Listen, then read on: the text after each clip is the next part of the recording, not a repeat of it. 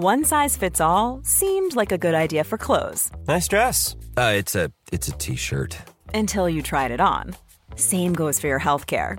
That's why United Healthcare offers a variety of flexible, budget-friendly coverage for medical, vision, dental, and more. So whether you're between jobs, coming off a parent's plan, or even missed open enrollment, you can find the plan that fits you best. Find out more about United Healthcare coverage at uh1.com. That's uh1.com. When you're ready to pop the question, the last thing you want to do is second-guess the ring. At BlueNile.com, you can design a one-of-a-kind ring with the ease and convenience of shopping online. Choose your diamond and setting. When you find the one, you'll get it delivered right to your door. Go to BlueNile.com and use promo code LISTEN to get $50 off your purchase of $500 or more. That's code LISTEN at BlueNile.com for $50 off your purchase. BlueNile.com, code LISTEN.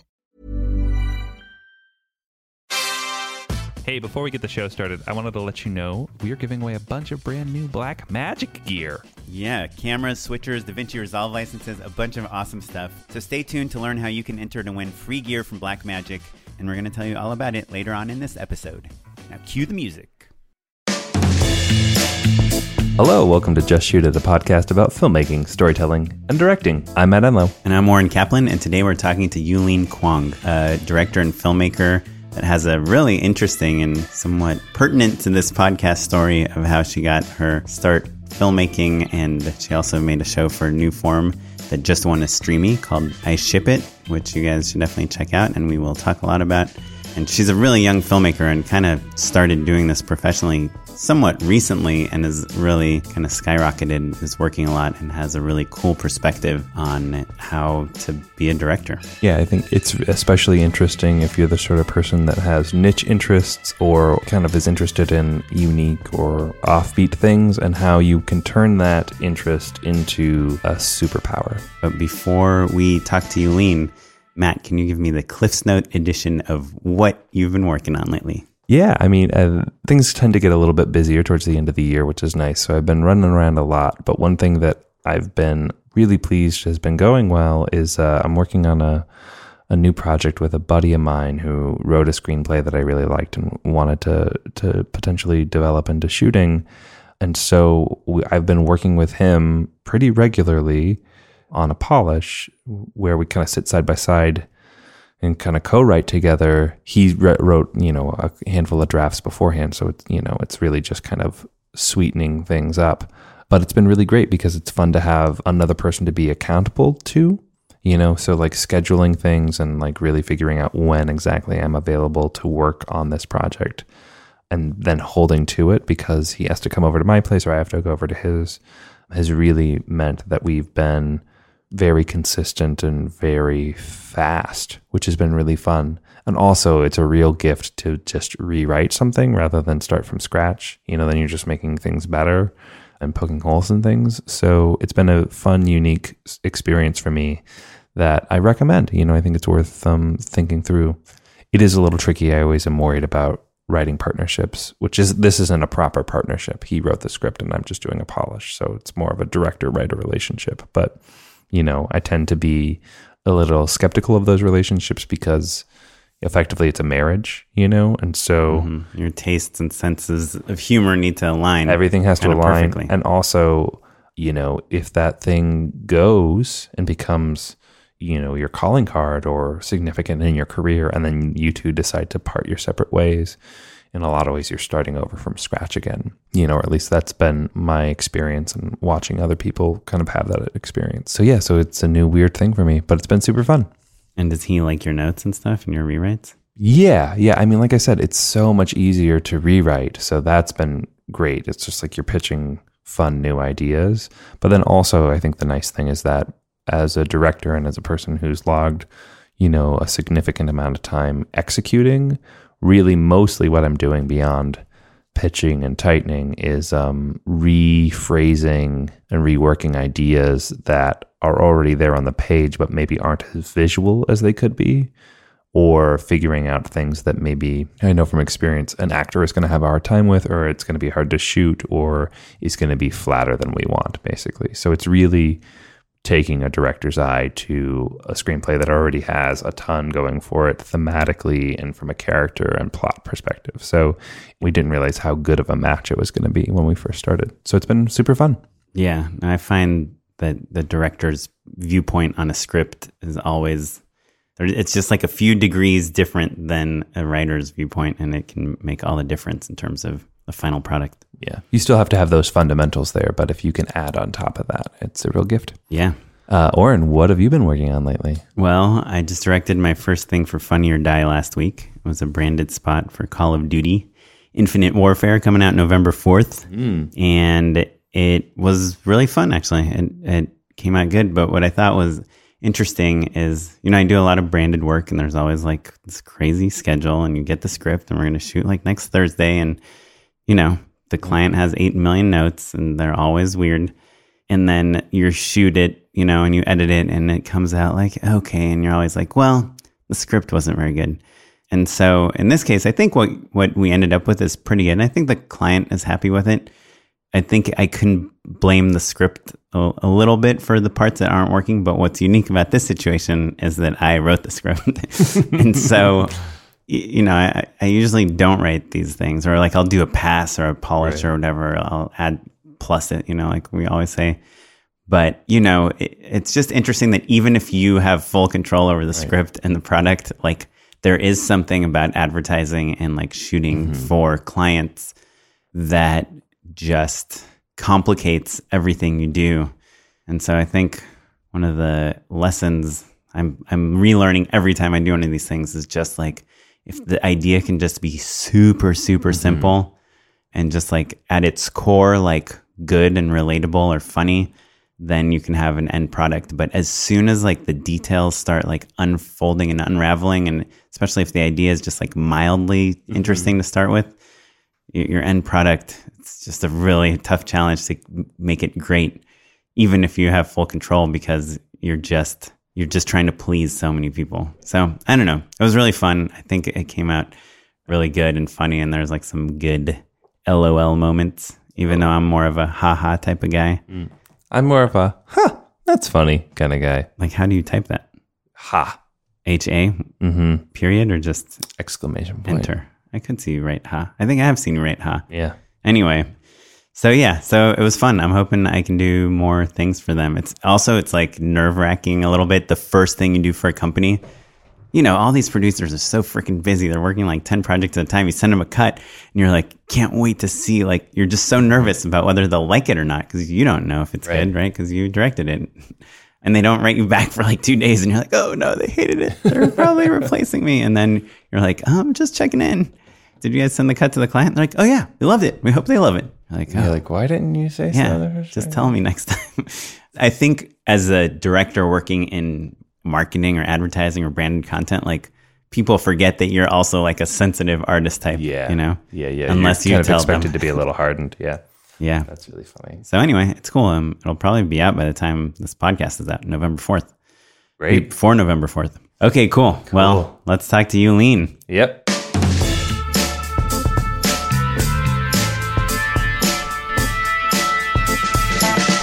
Hey, Yulene. Hey, Matt. How you doing? Good. Welcome to our podcast. Yeah, thanks for coming. Yulene, you've got a killer career. I feel like you're constantly doing things. Back at you. Oh, thank you. Thank you. Look at that. So tell us just a little bit about how you broke into filmmaking. I was doing a lot of like writing. I went to Carnegie Mellon in Pittsburgh. They don't have a film program there. So I was a creative writing major, and I was writing all these screenplays and handing them off to other people to direct, and they kept fucking it up. So I was like, I should try this. So that's when I kind of started doing it. And then I moved out to LA, started doing YouTube videos, a couple of web series, and kind of found a career from there. And here you are. And here I am sitting. Do you think a writer has ever written something and had someone else direct it and thought that it came out right? Probably not. I don't think I've ever met an editor who was like, oh, they got enough footage. It's the same sort of thought. What? When you're like shooting with like 8 cameras, and I mean, from an editor's point of view, it's like, oh God, it's improv, like 5 cameras worth of improv. It's like the worst. So you said you started doing YouTube videos. What was the first YouTube video you did that kind of was impactful in some way for you? So I uploaded like a short film that I did called The Perils of Growing Up Flat-Chested. And this was, I think, in 2012. And right around that time, my friend Sinead Persad and I decided to shoot a sketch she had written called Edgar Allan Poe Buys Girl Scout Cookies. And she asked me to direct it. And I knew that if I was going to do that, I wanted to spend money on like production design and make it pretty. And it became this like low-key thing that we were going to shoot on a weekend to like, it costs $1,500, which is a lot of money when you're getting paid like $12 an hour at the NBC Page program. So, yeah. Wait, this was in LA or New York? This was in LA. Okay. And so this is the Edgar Allan Poe video. Yes. So we did a sketch called Edgar Allan Poe Buys Girl Scout Cookies. But since we were already buying all these like props and stuff for that, I was like, we should do a web series to go with it. That's like kind of a vlog about Edgar Allan Poe, keeping a writing vlog while a lady ghost is like haunting his study. And then the series A Telltale Vlog was born out of that. And we started a channel called Shipwrecked Comedy. And that was kind of like the first, that was where it started. Yes, 'tis I, Edgar Allan Poe, and welcome back, dear readers, dear watchers. I have brought with me a special guest, a raven. Do you have anything to plug? Yes, I do. I'm in a poem. A poem. Yes, it's not very good. Raven, don't say such things. No, but it's terrible. You're a hack. Oh, okay. It's Lenore, people. What's up? Okay, can we just talk about, like, how creepy this place is? I'm pretty sure there are, like, hearts in the floorboards. Like, beating hearts. And were you shooting your own stuff and editing your own stuff, or? Oh, no. I had a cinematographer, and he was also my editor at the time. He was also my ex-boyfriend at the time, so. He was your ex at the time? Yeah, he was my ex at the time. We had moved out to Los Angeles together. Oh, man. Ooh, that's pretty good. Yeah. And do you still work with him? Yes. We do work together. He is my boyfriend now. That's like when you get divorced and then marry someone else and then get divorced and then remarry your original person? Yeah, basically. I'm really looking forward to that. It was like that. Zach and I, he was the DP on the very first thing I had ever directed back in college. And then we dated for like a year and a half. We broke up for 2 years. Continued to work together through those 2 years, which was, don't recommend it. Yeah, that's crazy. Yeah, it was a weird You hear time. about that all the time. Like people like are always on set. There's like exes and it's it's how they make it work. It's the whole thing. Yeah, I mean, I guess it makes sense to like if you spend time together and you're working together and you click creatively, but it's the best. If you don't, it's the best. But like, if you don't click romantically, that can still be confusing. You know what I mean? Yeah. Because it's still such an intimate relationship that it would be very easy to get muddled. Oh, absolutely. I have friends that were engaged to be married, then canceled the wedding last minute, like after the invites and everything were sent out. And now they're making a movie together. And, oh my God. And they're each like he's remarried someone else. He has a kid. It's like, but he's still with his ex. Like working together? Yeah. That's so fascinating. Yeah. I know. And I'm always like, how? How do you make it work?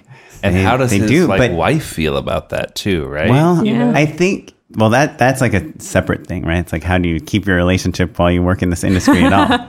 And she doesn't work she's not in the industry. But to me, there's something interesting about that drama that kind of fuels the creative work in a way. Oh, yeah. Well, I was working with my ex on a series called Kissing in the Rain. So it was so bizarre because he was my DP and also my relatively recent ex. And we were shooting people like kissing, making out endlessly in front of us for like 3 days straight. And then not just making out, but like it's hyper romantic. Hyper romantic. There's like rain and there's like dialogue. And we're just like wet and miserable, like crammed behind the camera monitor because we were too broke to have like a separate monitor. And it was just like, I hate you right now.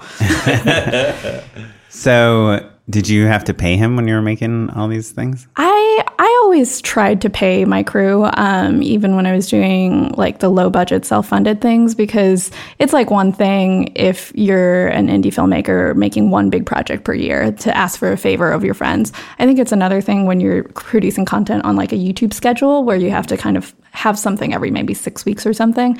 There's just a limit on favors. So I started out paying everybody, I think, $100 a day. And then we started graduating to like $150 a day. And this was all when it was still like self-funded. And then once I started getting paid, I made sure like I boosted their salaries up to at least like $300 a day, which is, again, still not much. But And you're saying like everyone, like PA to DP? Or? I'm naming more like department heads, I think. Okay. I still paid like the gaffers, grips, PAs. I think we did have a couple unpaid PAs in the beginning. And then, no, what happened was we didn't have PAs at all because I couldn't afford them and I didn't want to ask anybody to work for free.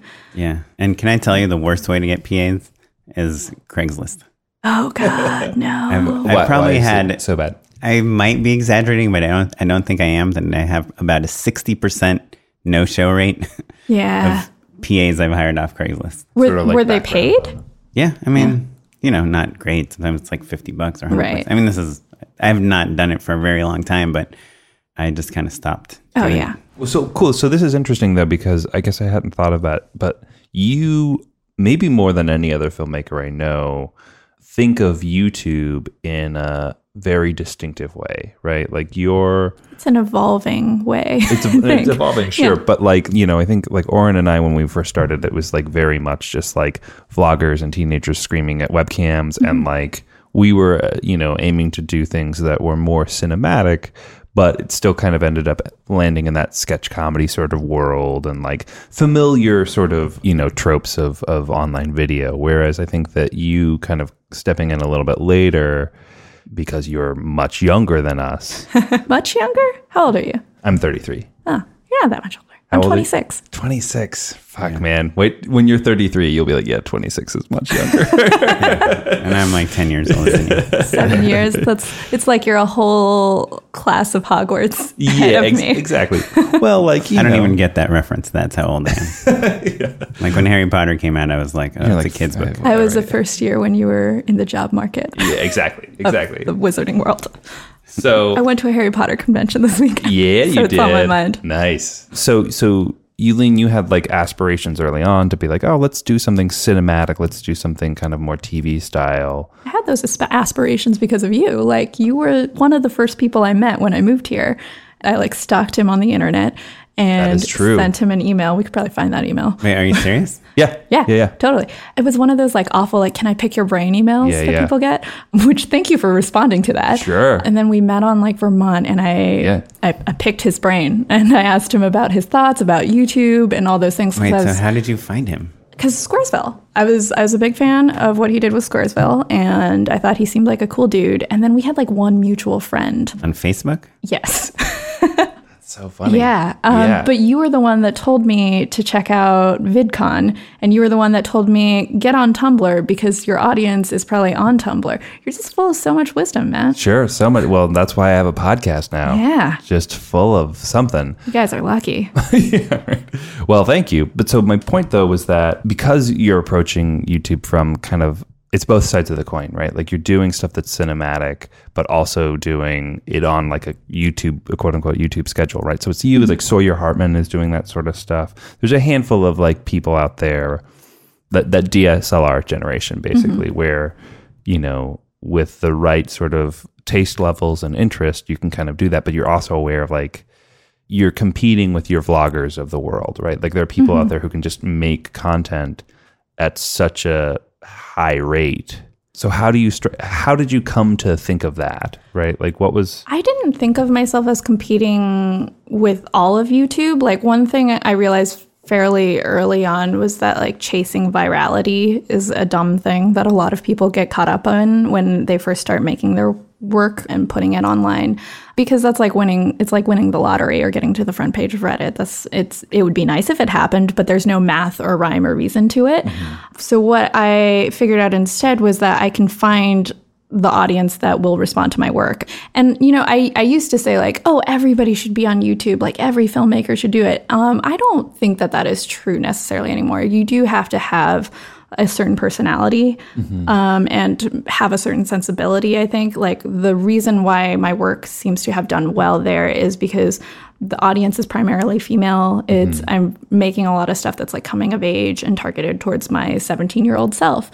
And I know that my 17-year-old self was not going to like film festivals. I was hanging out online and like watching YouTube videos and all these other things. So I started putting my work where that audience could find it. So I would say like think of who you're making your work for and kind of put it in the areas where those people will find it. So I was making, I think at the time it was like a literary inspired vlog. So I started posting it in Tumblr with tags that like people who were already fans of those things were tracking. And I was lucky because I was going after a niche audience that was also very active and engaged.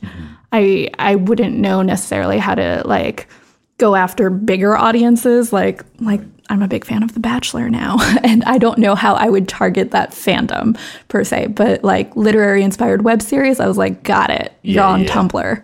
Yeah. So that audience is like Poe heads? No, they were like people who were fans of the Lizzie Bennet Diaries, which really kind of, I think, changed the game in terms of scripted web series and this one specific audience. Because there were shows I was a fan of before that, like High Maintenance and other things that were great, but they didn't have those kind of really dedicated, rabid fan bases that were willing to come back week after week and make GIFs and headcanons and all that. And I come from fandom as well. Like I wrote fan fiction from when I was, I think, illegally when I was 11, and you had to be 13 to have an account, but I just lied. I know. I was mostly on fanfiction.net, and then I had some stuff on like a Ron Hermione site called Checkmated? I don't know. I don't remember. I also helped found my own site. I know this is super interesting, guys. Talk about my fan fiction backgrounds. Unknowableroom.org. Unknowable Room? Unknowable Room. Oh, Unknowable yeah. Room. I was a mod. NBD. Oh, nice. Yeah. Well, so, but what's interesting about it, though, is that, you know, I think oftentimes people talk about finding your fan base through that sort of targeted niche, right? Like from the very beginning, I think people who were finding success online started with a very specific like slice of life and then extrapolating from there, right? Oh, yeah. So that makes complete sense. Yeah. I mean, I think because you said like you can't like get virality, you shouldn't chase it because you can't really find it. But to me, that's my method. It's like figure out, we want to try to make a video that goes viral. Like I made in, I don't know, a long time ago, 2006, 2007, these like Twilight spoofs. Right. And they did like so well that the entire company changed the whole methodology to spoof like Harry Potter and Twilight and, you know, whatever young adult stuff was coming out at that time. And it totally worked. So, Right. I mean, there are, and like you look at a company like BuzzFeed, you know, like they know how to title an article so that it gets There's spread. definitely things you can do to chase the zeitgeist, I think, that'll increase your odds. And if you look at somebody like Casey Neistat, I think he's a YouTuber who's done a really good job of finding that. But even like if you listen to him, he's like, I don't know what makes a viral video. I know elements that might help this, but even if you look at all of his videos, all of which have like amazing like view count statistics, there's still some that do phenomenally and others that are kind of lower. And it's hard to distill exactly what it was that distinguished them. And why it popped, yeah. I think like where it goes bad is when someone says like, oh, Harry Potter's big, let's do some Harry Potter stuff. But the people making it are not Harry Potter fans. Yeah. You know, it's like when too. you're trying, you're not authentic or truthful is when people see right through that. But I think, I don't know, to me the best equation is no posers. Yeah, it's like when you're can really smell into it. something that's part of, you know, and you make a video about it. It's always like tell the most personal version of this, because it's like every story has already been told, but it hasn't been told by you yet. So do you. So let's talk a little bit, since we're on the topic of Harry Potter. After, you know, you kind of found some success with the Telltale vlog, at what point were you approached by Newform Digital? So I had done a second series called Kissing in the Rain, the one I shot with my ex-boyfriend. And along with that, I had this kind of like Tumblr transmedia experiment because I wanted people to submit fan fiction. And if we reblogged it to the main Tumblr, it became canon, which means nothing if you don't know what that means already. I'm not going to explain it. But anyway, Kathleen Grace, who is the head of Newform Digital, she was like one of the first Tumblr users or something like that. Sure, yeah. Yeah. All those Newform people, they all came from Next New Networks, which was in the same building as like College Humor and Vimeo and Tumblr. Makes sense. So it's like when I think of like New York, like early internet, I literally imagine them all like riding in the same elevator, like I'm sure they did. They trading all know hoodies. each other. Yeah, they all know each other. Yeah. And so Kathleen found my stuff on Tumblr and she called me in for a meeting and she asked me what else I had in development at the time. And so I had wanted to do a short about like vloggers for a while. And I was also kind of interested in the world of Wizard Rock, which is a musical movement about Harry Potter. And so she asked me to be a part of the first round incubators for Newform's projects. And that's kind of how that happened. So in terms of like personal timeline, I graduated and did 1 year in the NBC Page program. Then the first year after that was all self-funded work. Then the second year after that, that was when other people started giving me money. And then I would put my own money on top of that to make it better. So like Newform would be like, here's some cash. And then I'd be like, great, that's so awesome. I'm going to put $5,000 of my own money into this to make it even better, which is not a sustainable model. About the first time you got paid? Paid like To direct? Like myself, where I could keep the money and I wasn't putting my own money into it. Well, I think it's okay to even if you put some money it's okay in. for you to plus it. Yeah. Right. Like Sawhorse wouldn't be around if they didn't. Yeah, no, obviously you might lose things, but somebody is saying, hey, we want to give you money to direct, either produce, direct, do everything, and give us the final product, or we just like how you make things. We want to hire you to direct with our crew. Well, I think Newform would probably be the first case where it was like a separate company giving me, like they brought me in and they were like, we like what you're doing. Here's a pile of cash. Give us something. Right. And you pitched them an idea. Yeah. And I pitched them. Well, like it didn't feel like a pitch meeting, honestly. It was basically like a general where I came in and I was like, this is all the stuff I'm thinking about. And they were like, we like that one. Do that. So it was pretty informal, but that was the first time somebody gave me like a significant chunk of cash. And I took that money and added my own $5,000 on top of that to do a short. And that felt good. It felt like I could point it to my parents and say like, hey, Ron Howard and Brian Grazer are giving us money. And that has its own like legitimacy Did you meet them? in the eyes of parents. We did. We met them, I think, in their offices once and like picked their brains for knowledge and stuff. Oh, which meeting was better, that one or the one with Matt? The one with Matt, I think. And I'm not even just saying that because it was a one-on-one thing, whereas it was like everybody at that round table. You can meet these guys, but you have 5 minutes and we're going to videotape you and then get your reaction afterwards. No, it was more It is like weird. I hired a photographer to come take pictures of us meeting together, though, just for publicity's sake. I can't I believe I just said videotape. Videotape, like a cellular Sound like phone. a grandpa. They snapped it, right? Yeah. But so 2014, that was the year Newform offered me that. And then I also got a couple of like $100 per day freelance jobs as a director. And what were those, or how'd you get those? I think there was just like friends of friends, stuff like that. 2015 was the first time that a company like hired me onto a project where it already had its own producer and all its own budget. And they were just like, we want you to come and direct this. And this is your like directing fee, which was still not that much money. I think it was like, what, $1,500 a day for a 2-day shoot? It was fine. Not bad. Yeah, it's not bad. Deal. Yeah, it was cool. And My what rate's higher company now. was that? It was Hello Giggles and Taylor Loft. Oh, and was branded content? Yeah, it was branded content. Cool. And how did they find you? A Facebook group. Facebook groups are actually really great for networking these days. Somebody posted like, hey, we're looking for a comedy director. Please send your samples. And so I sent them my samples. And I think it really helped that my work kind of stood out in that, like, I have a very specific like aesthetic, I guess I would say, because I found that was what was helping us stand out in the YouTube space. So I had like period stuff and a lot of like colors and Wes Anderson-y nonsense. So I think that helped us stand out and they liked it. So they hired me. And you cool. feel like that's your aesthetic for everything you do? Like for most Not things? for everything. I was trying to move away from that actually a little bit. And the most recent thing I did, which was the I Ship It series, different from the short film, which we did for the CW Seed. Just because I was starting to feel like a crutch. Like, I didn't want like people's favorite things about my work to be things I had stolen from other people. I kind of wanted to like find and develop my own style. So I was like, okay, I'm going to actively not do like colorful wallpapers and center framing and see what sticks. Like, that's not to say I won't ever do like heightened aesthetics again. I just kind of wanted to remove that one tool that has become kind of easy for me to fall back on. Can you tell us what your aesthetic consists of? So what my aesthetic?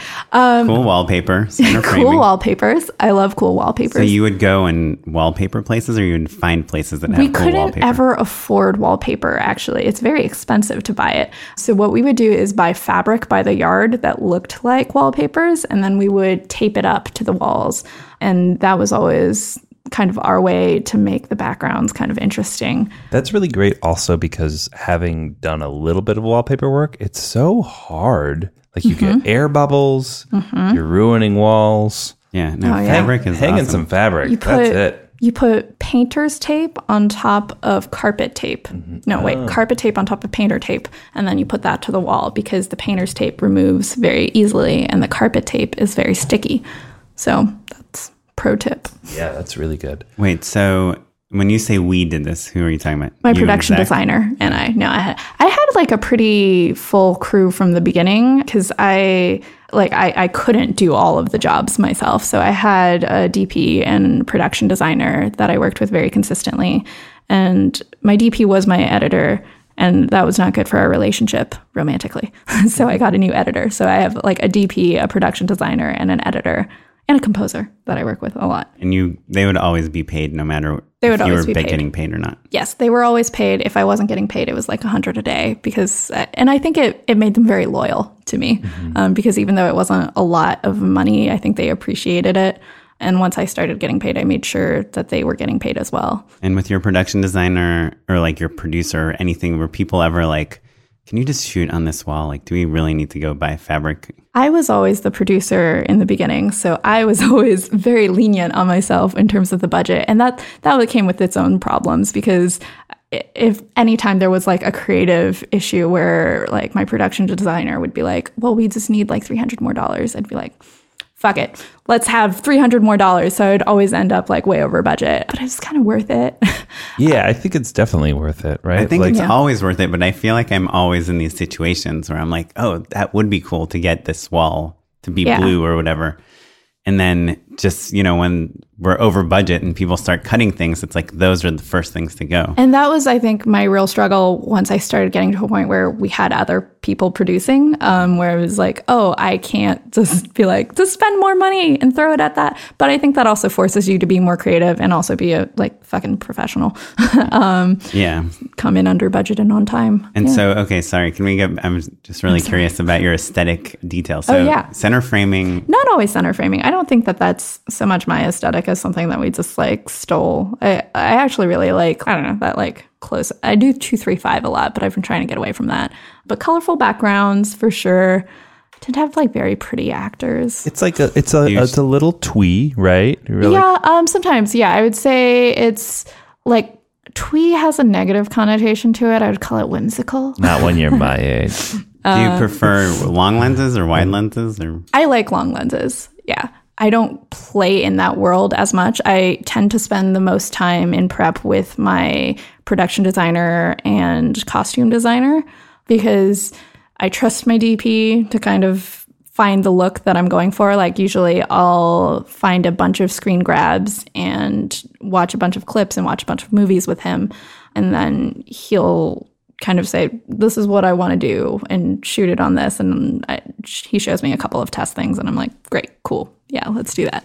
And do you have a lighting aesthetic? I try to find, there's this website called filmgrab.com that I love very much. And so every day of shooting, well, not every day of shooting, but in preparation for every day of shooting, I would find the lighting references that we wanted for that specific location. So I wouldn't say there's something very specific. I do like Edison bulbs a lot. So I use that a lot. I wonder if the guy that makes Film Grab knows how many filmmakers I hope so. use his site. Surely. That dude He needs a like tip everyone. button. Yeah, like Yeah. everyone we know. I want to talk a little bit about, because I think that this is something interesting. I think young filmmakers oftentimes beat themselves up over like cribbing from directors, and I think Wes Anderson, it does happen pretty regularly that like Right. because, or like Tim Burton, there's a handful of people whose I style is so heightened and so obvious that you as a young person are like, okay, like I want to be like them, so like let me experiment, right? But like in the same way that like all great illustrators start by tracing, you have to figure that out a little bit. And so, I would say, look, maybe you can like in general, people can lay off like long lateral tracking moves and like center punched inserts a little bit, but otherwise it's fine, guys. Wes Anderson didn't invent like all inserts should be center punched personally. but like a top down, like a Wes Anderson top down center punch, I can't stand an like insert someone that's not adjusts centered. a pencil in mid frame or whatever, Yeah. like that stuff is very explicitly Wes, but I think like otherwise it's fine. He didn't invent colorful palettes. Right. Don't worry about it. That's true. Yeah, I think it's very much. I think it's because who was it? I think both my production designer and my editor, actually, they both had mentors who told them like, oh, when you're just starting out, it's very easy to tell who's just starting out because they'll always go for the heightened thing because it belies a lack of confidence or something. And so I think it made us all like get in our own heads about it. And we were like, oh God, we can't do that at all anymore. And what I'm realizing as I've been working more is just like, no, yeah, it's steal what you want to steal because you have to like learn what fits for you. And then eventually you kind of see what's following you across each thing, across every project. And the things that stick are the ones that are yours. Yeah, absolutely. Well said. And I think also those people who were like, saying that maybe it lacked confidence, what are they doing now? Right? Like you developed. That was Ron Howard. So. It was Ron Howard. Yeah. Ron Howard. No, but I think like in the same way, like your aesthetics stuck out. That's what got you work early on, right? And like I think there's a ton of different references that you can pull from. I would say I Ship It owes as much to Edgar Wright as it does to Wes Anderson in a fun, great way. You know what I mean? So Pete and I broke up. And it feels like my heart exploded across space and time into a million little pieces. I thought we were happy. One minute we were performing wizard rock duets on stage together. You were the Harry to my Ginny. The next, you found a new Ginny. People aren't going to understand. They're going to make fun of me, but I don't care. Peter Hackett, you broke me, and I am going to ruin you. And we were pulling from so many different things too. Like, I think I'm struggling with answering your question about the aesthetics thing because I'm still, I'm still pretty young and I'm still figuring out what is uniquely mine out of all these things. Well, I've been doing it for like over 10 years and I'm in the same boat. I can tell you what my sense of, I can tell you what types of stories I like much more easily than what aesthetics are mine. Like, I would say I really like love stories. I like coming of age. I like things that are, literary inspired sometimes. I love musicals. All of those things are things I like. So stoked for La La Land. I am so stoked for La La Land. Yeah. Yeah, but I feel like those are things that unite a like here's directors that do good romantic comedies or whatever. Here's directors that do good action films. But it's like your aesthetic or how you use your tools is something that, like Tarantino's like famous for just everything's like an homage to some filmmaker, but it's so Tarantino when you see his work. And it's like, that's the trick of I don't know. I think that's what makes being a director that stands out hard is not because you like love stories. It's because you're shooting a high school love story, like a noir film, Yeah, I think you have to love movies, right?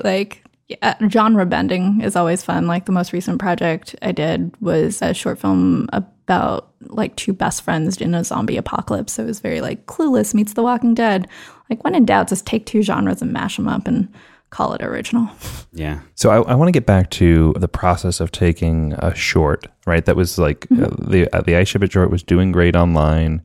like finding its audience, finding its fan base in the same way that, your previous stuff had. And it was like, it's very Tumblr, right? Mm-hmm. And then how does the CW come on board? What's that pitch like?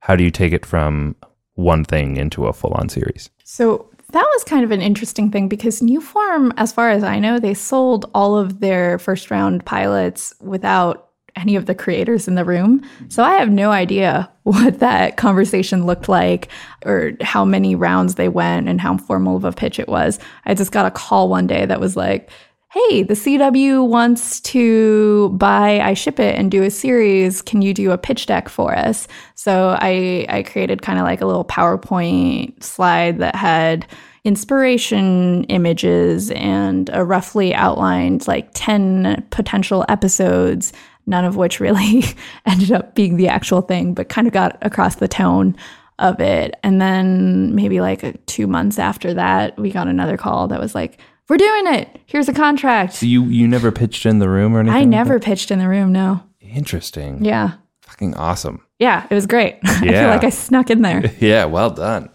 Well, I mean, you have to make a good short in order for that to happen, but we'll kill her. And so did you write the whole series? I did not, no. So they picked up the series and then immediately they were like, you should probably get like some writing staff. So I had 2 staff writers, Rachel Kiley and Julia Prescott, and they were both great. They wrote, I think they both wrote 3 episodes and I wrote 4. And when you put together this room, was it a like sort of traditional style TV room where you're all breaking story together and then separating and then punching up, or no? At that point, actually, I had already broken the entire story. So I guess I skipped a step where, so the CW had bought the show, but we had the kind of like season outline. So I pitched that over the phone and they like greenlit my season outline. And so once we brought the writers in. Hi, I'm Daniel, founder of Pretty Litter. Cats and cat owners deserve better than any old-fashioned litter. That's why I teamed up with scientists and veterinarians to create Pretty Litter. Its innovative crystal formula has superior odor control and weighs up to 80% less than clay litter. Pretty Litter even monitors health by changing colors to help detect early signs of potential illness. It's the world's smartest kitty litter. Go to prettylitter.com and use code ACAST for 20% off your first order and a free cat toy. Terms and conditions apply. See site for details. Mom deserves the best, and there's no better place to shop for Mother's Day than Whole Foods Market. They're your destination for unbeatable savings, from premium gifts to show-stopping flowers and irresistible desserts. Start by saving 33% with Prime on all body care and candles. Then get a 15-stem bunch of tulips for just $9.99 each with Prime. Round out Mom's menu with festive rosé, irresistible berry chantilly cake, and more special treats. Come celebrate Mother's Day at Whole Foods Market. Planning for your next trip? Elevate your travel style with Quince. Quince has all the jet-setting essentials you'll want for your next getaway, like European linen, premium luggage options, buttery soft Italian leather bags, and so much more. And is all priced at 50 to 80% less than similar brands. Plus, Quince only works with factories that use safe and ethical manufacturing practices. Pack your bags with high-quality essentials you'll be wearing for vacations to come with Quince. Go to quince.com/pack for free shipping and 365-day returns.